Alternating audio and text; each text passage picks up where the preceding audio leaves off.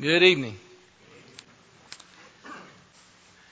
Each month we are delving into some questions and answers, and I think it's always the case, at least as long as I can remember, that these are very diverse from one another, and it's going to be that way tonight. We're going to be looking at some questions that may be difficult for us to appreciate the answer with regard to, but are laid out for us, I think, very plainly. Some others are going to require a little bit of judgment. Will veer into the realm of opinion. I don't like to use the word conjecture, but we'll have to do, you use the words you want to use, have to do a little speculating for us to try to come to some of those answers. So please take those with a grain of salt, and I will try to make sure that I differentiate with regard to that. Our first question, actually we had multiple questions that were given to us with regard to the overall theme or subject. If you wanted to put it all in one bucket, that bucket would be the role of women. And the question would be the role of women, what's eternal, what's cultural. There is perhaps one other question that, well, you can see it up there, teaching baptized boys. I'm going to deal with that one a little bit differently after we have looked at the main portion of this, which will require you, if you would, turn your Bibles over to 1 Timothy chapter 2. Now, 1 Timothy 2, and appreciate Caden and the good reading he did of 1 Timothy chapter 2, verse 11 through 15, it finds itself in a broader context. And we'll talk more about that context in a moment, but the immediate context, the Apostle Paul has been talking about the role of the church with regard to prayer and preaching in chapter 2, verse 1 through verse 7. And then he shifts his focus to what men are to do in the public leading of worship. It seems very clear in what Paul says in 1 Timothy chapter 2 and verse 8. He uses the act of worship of prayer, but certainly what would apply in regards to prayer would apply to all the acts of worship. We could easily see that where Paul says that he wants men, the men, that's a very specific word, not mankind, anthropos, but men, einer, to be the ones who are involved in leading the congregation in prayer. So the Apostle Paul is laying out whose roles are what in the leadership in the work of the church. And it's in that particular context that you have Paul in 1 Timothy chapter 2, verse 9 through 15, shifting his focus to the role of woman in the leadership and the public leadership of worship. And in that regard, he talks first about how he is instructing her to be adorned with modest apparel, with shamefacedness and sobriety, that she's going to give focus to the inward person. 1 Peter 3, verse 3 and 4 would also say this. She is, as a woman who is concerned with godliness, she's going to be concerned about doing good works. And he says, but she is not to teach, but to learn in silence. He says, I do not allow a woman to teach or to have authority over the man, but to be in entire submissiveness. And then, of course, you saw what else that Caden read, and we'll have our Bibles there and we'll refer back to this. Now, these have become some of the most controversial and debated verses in the New Testament. And I think we can understand why that would be as we look at a culture in which we're reading these passages. We have seen progression and advancement of women in our society in various spheres of leadership, in the professional world and in the political world. In fact, I don't know if you know this, a lot of the firsts in our nation are more ancient than what we even know, but the first woman police officer in the United States was appointed to that job in 1910. And then you have the first federal judge who will serve in 1932. And you'll have the first presidential cabinet member, female cabinet member to serve in Roosevelt's administration in 1933. And you're going to have the first jet pilot in 1944. The first CEO of a Fortune 500 company, 1972. You're going to have the first Supreme Court justice in 1981. You're going to have the first vice presidential candidate in 1984, the first presidential candidate in 2016, and the first vice president elected to office in 2020. So as we look at virtually every area in which we might see someone in leadership and achievement in society, a woman has been placed in those positions throughout society. Now, if we look into the religious world, you will find that the first woman ordained to serve as a preacher in denominationalism was in 1815, and then that practice spread pretty soon to the other denominations, most of them, in the next few years. And even when we speak in terms of those who would claim to be a part of the New Testament church, the church that belongs to our Lord, apart from denominationalism, there is, in a minority of cases, those who believe and are actually practicing that a woman can take a leadership role, whether we're talking about serving as elders or deacons or preachers or otherwise serving in the public worship of the church. So our task before us for the next few minutes is to examine this more closely, to look particularly at the passage that's in front of us. I think a lot of what we're going to see, we'll look at a few other passages, but it's going to center around what the Apostle Paul says in 1 Timothy chapter 2. And what further complicates that is that there is a word that is used in 1 Timothy chapter 2 and verse 12. It's in the original language, Authentane. It is translated in various ways. It is either translated, have authority, exercise authority, assume authority. If you have the King James, it says usurp authority. Only place you will find it in your New Testament is there in 1 Timothy 2 and verse 12. And it creates a bit of a complication for us because we've got to answer some questions. We've got to answer the question of timing. Now, English is a living language. That means that words are changing their meaning. When the New Testament is written, the Greek, which is now a dead language, at least the Greek that we're speaking of, was living. And so word meanings were changing.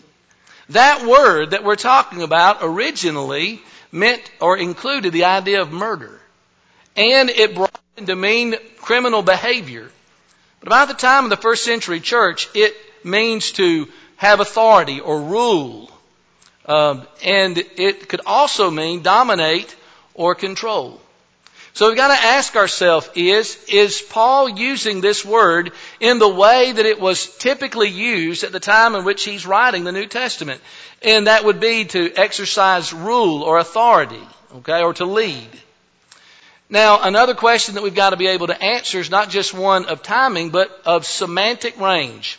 That is, how is the word used in different places? We have the one New Testament example. So we've got to ask ourselves, how was that word used in the secular world?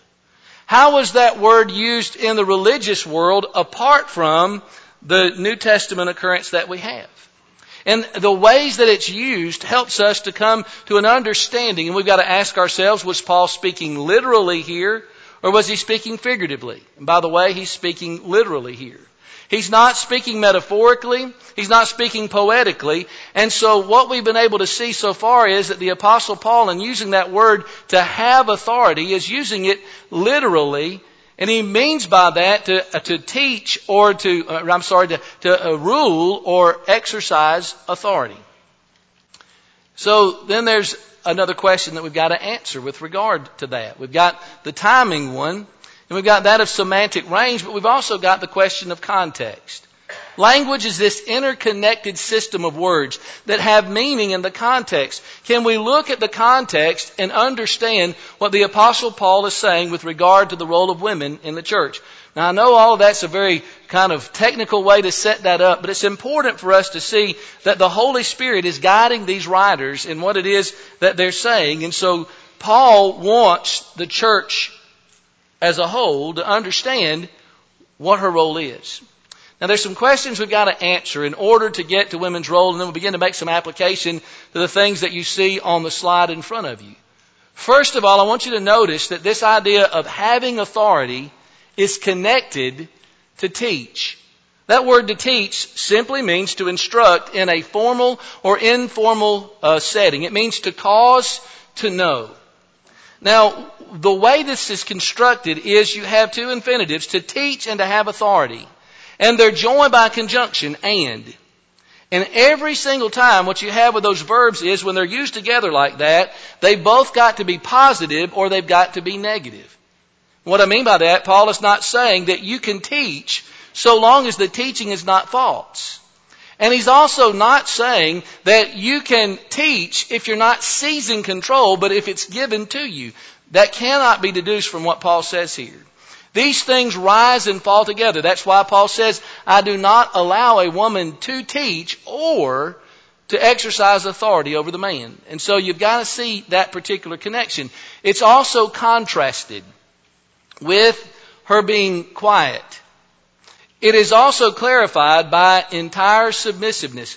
When it comes to the role of leadership in the church, the Apostle Paul points to the males in the body, and he says that I want them to be doing that in the public assemblies. When it comes to the woman, there's a contrast there in which that is not to be done.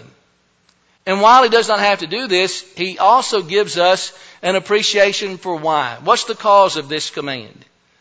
Now, there's two answers given. We need to understand that God does not have to give us the reason why that something is done or is not allowed to be done. But in this particular case, what we have is the Apostle Paul giving us two contextual reasons why she is not to teach or to exercise authority over the man. The first is the order of creation. Adam was first formed and then Eve. And then there was the manner of transgression in the garden. You notice what the Apostle Paul says in verse 14, that the man was not deceived, but the woman being deceived was in the transgression. Now here's what we might say, Neal, I don't understand. What does Adam and Eve's participation in the Garden of Eden have anything to do with what the Apostle Paul is saying in 1 Timothy chapter 2, verse 12 through 15? I don't know that I can give you a clear answer as to why the Holy Spirit moved Paul to give this as the reason, the rationale, but we cannot dispute the fact that that's exactly what happens in the context. So the Apostle Paul sets that up for us and gives us the domain of work in which each man is to do that public leadership of the worship.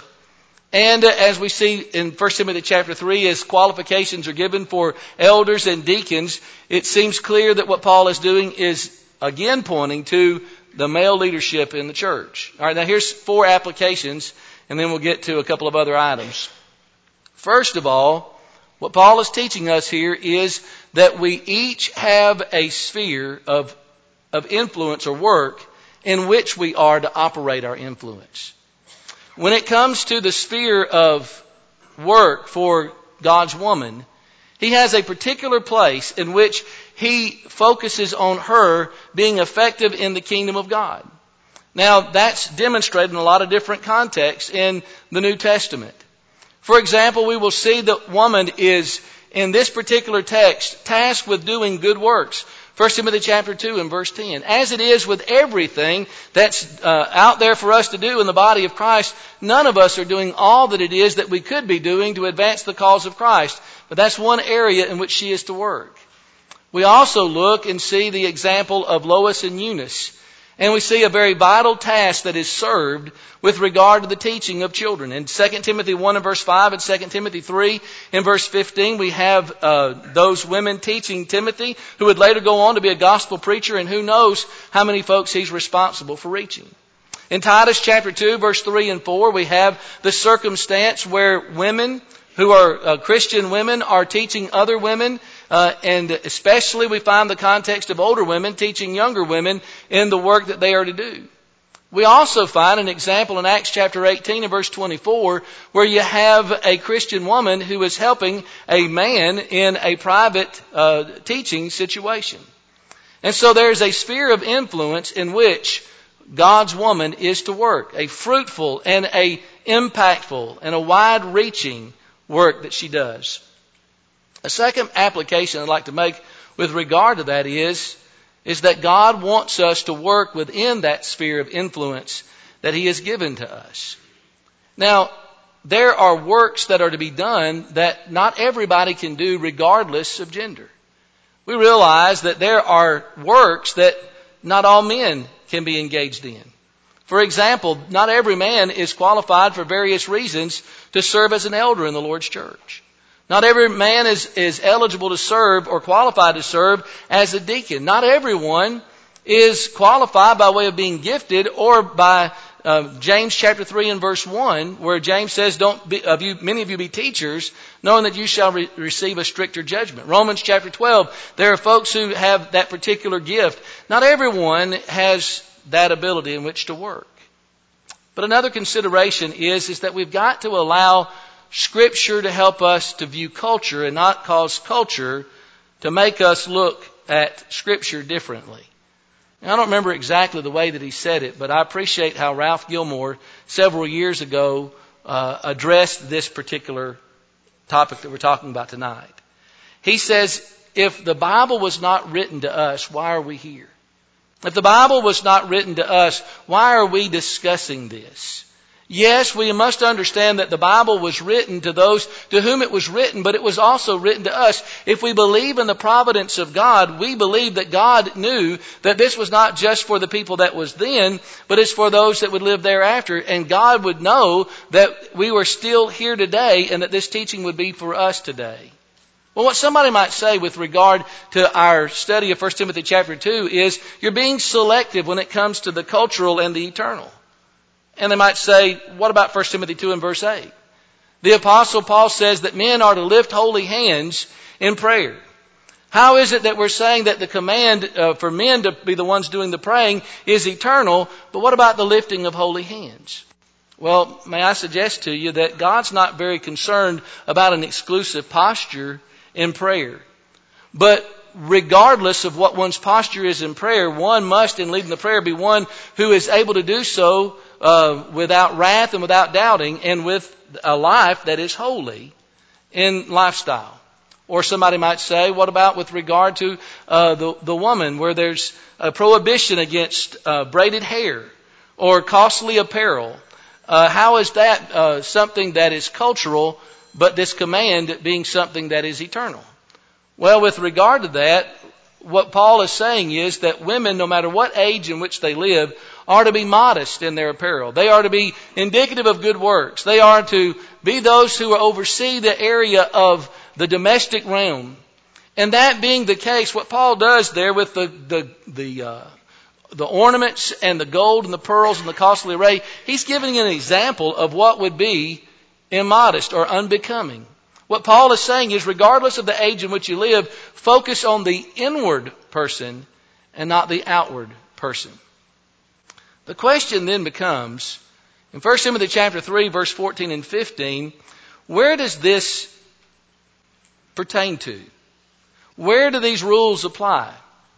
In 1 Timothy chapter 3, verse 14 and 15, we have one of those few books in the Bible where the writer is giving us the purpose for the writing of the book. The Apostle Paul says, I'm writing these things to you, hoping to come to you shortly, but if I'm delayed, I'm writing so that you may know how one ought to conduct himself in the household of God, which is the church of the living God, the pillar and the support of the truth. So what Paul is saying is, I'm writing this letter so that you can know that in God's house, not the church building, but in God's family, there's a way in which He wants things to be conducted. And when we're referring to that context, then these are the things that have to be true. These are the things that must follow. These are the commands that we are to obey whenever it is that we live. So here's the question. What if we're talking about a smaller gathering, a worship gathering that's not in this auditorium? And we understand this auditorium is not sacred. It is one place in which we typically meet. So the rules that apply here, if we had this group meeting outside or meeting at camp or somewhere else, it's God's house, God's rules. If we're talking about a youth devotion or in some smaller setting where the people of God are gathered together, then these rules would still be applicable. God is saying that He has a sphere, a place of honor, a great work where He can most effectively carry out the objectives that He has had in His mind from eternity for man and woman. And by our understanding that and being submissive to that, we can carry out what it is that He wishes for us to do. Now, that may be an appetite whetter, and perhaps more questions for Hiram next month can come forward from that. But let me answer this. Maybe it's a hot potato. I don't know. I'll find out after church. With regard to a Christian woman teaching a baptized boy, is that biblical or is that not biblical? Now, I'm going to suggest this. I have written on this subject before. If you want to read the article, we tested it out from the sound booth. You can stick your camera up there and it'll catch that QR code and you'll get the entire article. I'm just going to give you a couple of salient points with regard to that. I don't believe we can say it is wrong for a Christian woman to teach a baptized, listen to me, boy. Because that boy does not become a man simply by virtue of obeying the gospel. There's no other place where that boy would automatically become a man. The DMV, the military, the home, the school does not automatically confer that change by virtue of somebody obeying the gospel. If a boy being baptized became a man, you'd have a very difficult situation at home for that little boy who goes home and his mom is charged with raising him in the way he should go. Not only that, but what if that little boy has a baptized boyfriend who comes home with him that weekend? Can she be the authority in that home or not? Now listen, if somebody has the conviction that they believe that it's wrong, I believe that we need to be sensitive to that. And the elders in their wisdom may think that it is a wise judgment to have men to be teaching baptized boys. And I think that's great. I think any way that we can get anybody involved is a wonderful thing. But from the standpoint of whether that boy becomes a man through the act of baptism, is it in violation of 1 Timothy chapter 2 and verse 12? I don't believe that we can make the passage say that. So it was nice knowing you, and that's how I would answer that question. I'm certainly open to any kind of follow-up with regard to that. All right, let's just change course completely as quickly as we can. All right, where did Cain get his wife? Now, there were a couple of theories that were put forward, and I don't know that we have an exhaustive amount of choices to choose from.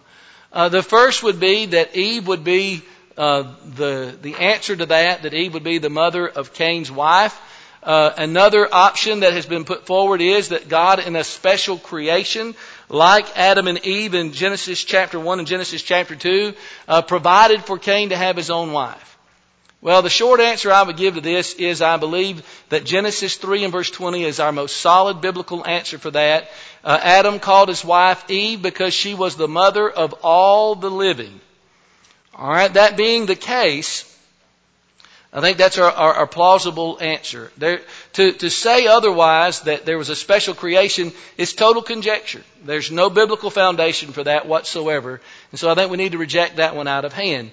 Now, it doesn't mean necessarily that that Eve was Cain's wife's mother. She could have been her grandmother, her great-grandmother, could have been her aunt. We could talk about all the genealogical parts of this, but whoever was Cain's wife's mother was a direct descendant, or at least an ultimate descendant of Eve, because she was the mother of all the living.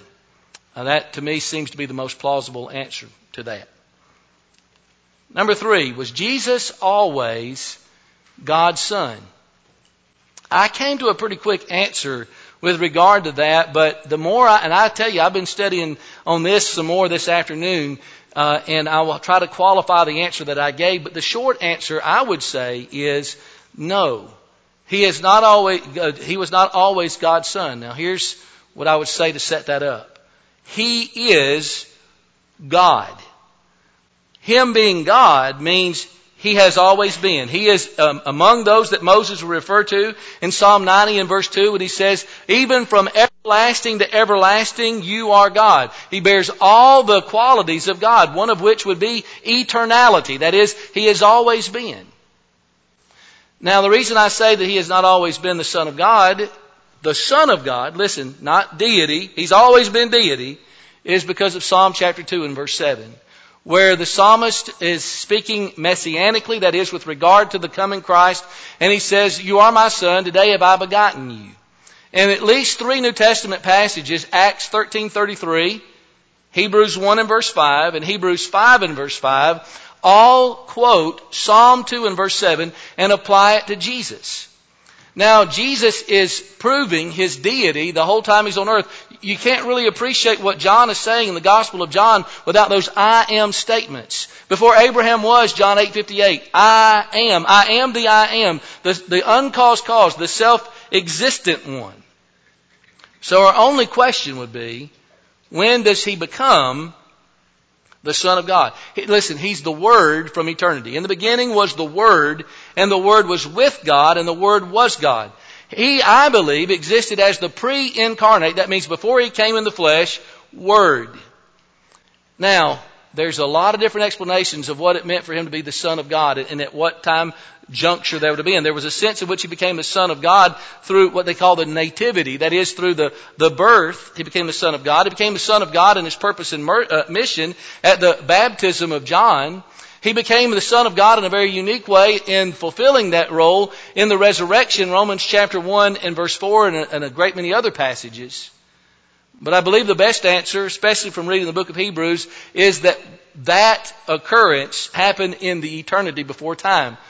So in having said that, there's a sense in which the answer would be, yes, he has always been God's Son, because eternity has no time. All right. When that was, you know what we can do when we get to heaven? We can ask God, hey, exactly when was that? But in the sense that there was a begetting. In Philippians chapter 2, let me add this in verse 5. There was a change with regard to God the Son that took place in the coming in flesh. Though he were a son, yet let this mind be in you, which was also in Christ Jesus, who being in the form of God did not think equality of God a thing to be grasped. He's God from eternity. But he took on him the form of a servant and was found in fashion as a man. And being found in fashion as a man, he humbled himself and became obedient unto death, even the death of the cross. God has exalted him. He placed himself in this submissive role. 1 Corinthians chapter 11 makes that clear. The head of Christ is God. In a permanent way, he has that robe of flesh, having come all God and all man. There's another start to that question that was asked, but I believe that he became the Son of God. He has always been God, and he has existed as the before in the flesh Word. Okay. Why did John call himself the disciple whom Jesus loved? Was he Jesus' favorite? Did he think he was Jesus' favorite? This is a phrase that is found particularly in John 13, John 19, John 20, and John 21. And in all those places, you'll find John referring to himself in that way. In fact, if I'm right in this, if you read the entire Gospel of John, you're not going to find John referred to himself as John in a biographical way as he writes through the life of Christ. He always refers to himself as the disciple whom Jesus loved. There is perhaps the thought that he was being arrogant. That he was saying, look, I'm special because I'm the one that Jesus loved. Well, there's a couple of potential explanations with regard to that. The word, there are at least two other Johns, if you look in the ESV especially, that are mentioned in the book of John. There's John the Baptist, who's mentioned over 20 times. And Peter's father, Peter, is called the son of John, especially in the ESV. So perhaps to distinguish, there's that. But I think more likely what's going on is that John is writing for a specific purpose. This is another one of those books where John gives us the reason why he's writing the book. John 20, 30, and 31. Many other signs truly did Jesus in the midst of his disciples, which are not written in this book, but these are written so that you might believe that Jesus is the Christ, and in believing you might have life in his name. In keeping with all that we read about John in the other Gospels and through his writings, he is one who is trying to get himself out of the way so that people can see the Christ that he's trying to build faith in. It seems to me that John is doing this as an act of humility by just referring to himself in somewhat more of a generic way so that even his name and who he is doesn't get in the way of the gospel story. There's one other question that was asked. I was asked two questions today. One was right before services, and I did not have time to adequately prepare for that. But I want to mention the other question that was asked tonight. And by the way, if you're keeping score, the first question, I believe that's tied down in Scripture with regard to the role of women, and we can certainly study that. I believe it's unambiguous at all. With regard to where Cain got his wife, bit of opinion involved in that. I believe, though, we have solid foundation in Genesis 3:20. With regard to when Jesus became the Son of God, I believe there's some theological truth there, but a bit of judgment in trying to answer that. And with regard to why John called himself the disciple whom Jesus loved, my best conjecture with regard to that. And this last one is certainly also a question that involves judgment. And by the way, the one who asked the question said, this has nothing to do with Lehman. So They wanted the elders here to know that this has nothing to do with the eldership here, whom they hold in high regard. But it is a very important question that doesn't happen very often, but happens enough that it has caused a lot of grief within the body of Christ. The question essentially is this: what do you do in a situation where an elder has become unqualified through some manner of life, either through immorality or by a blatant violation of the qualifications set forth in 1 Timothy 3 and Titus chapter 1? And despite the fact that there's a need for them to repent or to resign, that they refuse to do that. What system, here's the question, what system does one put into place in a situation like that? That's not theoretical. In the congregation I preached at before I moved here, before I was there was a situation in which a man serving became very clearly pugnacious and divisive. And as the result of that, there was a request from the other elders for that man to step down, which he refused to do. What's God's pattern in a situation like that? Let me preface that by saying that when it comes to how a man is appointed an elder, there's a manner of judgment involved in that. In other words, we realize there are qualifications, but does the Bible set forth a singular pattern for how elders are appointed in a congregation? I believe the answer to that's no. Could elders say, here are some men that we believe are qualified, and put those names before the congregation and based on that process appoint those men? Absolutely. Could they begin the process by asking the congregation to supply names for them to consider? Sure. Is there one way in which that's to be done? I don't see that there is one. It's the bottom line of having those men appointed that's of concern to us conducting things in the house of God the way He wants. Now, with regard to how a man might be removed in a very extreme and unusual situation like that, I would like to think that what we could do best is to appeal to such a brother. In 1 Timothy chapter 5, verse 19 and 20, the Apostle Paul talks about how serious it is in receiving an accusation against an elder. But Paul is telling Timothy that there may get to be a situation where one who sins is to be rebuked by all. But what happens? What's the process involved? Well, let me share with you the process that went forward at Bear Valley. And to even use this term causes people to be uncomfortable, because there's something that's done that's like this, that's not this. That's referred to, what they did was they asked the congregation to express their confidence in those men. And that one man who should have on his own resigned, there's no question. They did not say that they wished to follow him. Now, could they have withdrawn fellowship? That would have been a way that they could have done that. Because every elder is in subjection to the eldership. Could that man have done as he should have and repented? It would have never been a problem. But in an absence of a better way of doing that, that's what they chose to do. Some who criticize that call that reaffirmation of elders. And they liken that to a process in some congregations and throughout the denominational world where every 2 or 3 years the eldership is put before the congregation in somewhat of a democratic format, and they were allowed to choose whether those men continue to serve or not. We could see a problem with that inherently. It takes the leadership, the oversight, completely out of the work of an elder. This was not that. This was a very difficult situation that had no easy resolution. My bottom line point is that, first of all, let's pray that in 100,000 years that never happens here. But if there's ever a situation where a congregation is faced with that, when they need to be able to deal with a situation like that, God doesn't give us a set pattern. But the end result so often is, sadly, that if all are not serving honorably for the cause of Christ, whether it's in our private lives or in the congregational life, then there can be great damage that's done. Nobody's going to win in a situation like that. Maybe with another day or two I could have given you a more polished answer to that, but I hope that suffices with regard to this.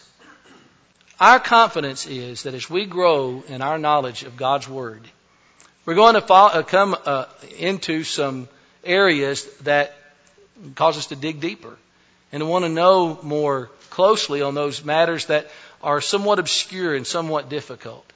But what I'm thankful for is that almost all of what God has told us to do in His Word is set forth clearly and plainly and simply. God lays it out there for us so that we can understand it, that we can believe it or make a choice about whether we will believe it, and we can accept it and follow it, or make the choice not to. He's laid out for us very clearly what the consequences are of each choice that is made in our life. God communicates to us through His Word, and He wants us to know it, but more than that, He wants it to be our guide, and He wants it to be the basis for our relationship with Him. And that's why in His Word He's made it very clear about how we become His child. He wants nothing more than for us to be in a relationship with Him. And He tells us exactly how that's to be done. He's laid it out in His Word. It's a consistent message wherever you're reading, whereas you can see God has given us a way in which we can come into fellowship with Him. He's told us that faith in Jesus as God's Son should lead us to have a change of heart, a change of mind that leads to godly sorrow and a change of action that would cause us, no matter what the consequences might be, to be able to confess that Jesus is the Son of God and to allow ourselves to be baptized to have our sins washed away. It's what He wants for us. I know that's what we want for us if we've not done that yet. Maybe you'd like to act on that decision tonight to become a child of God. Or maybe as a child of God, there's some way in which we can help you in praying for you. Perhaps there's some need in your life that we can address to the Father in prayer.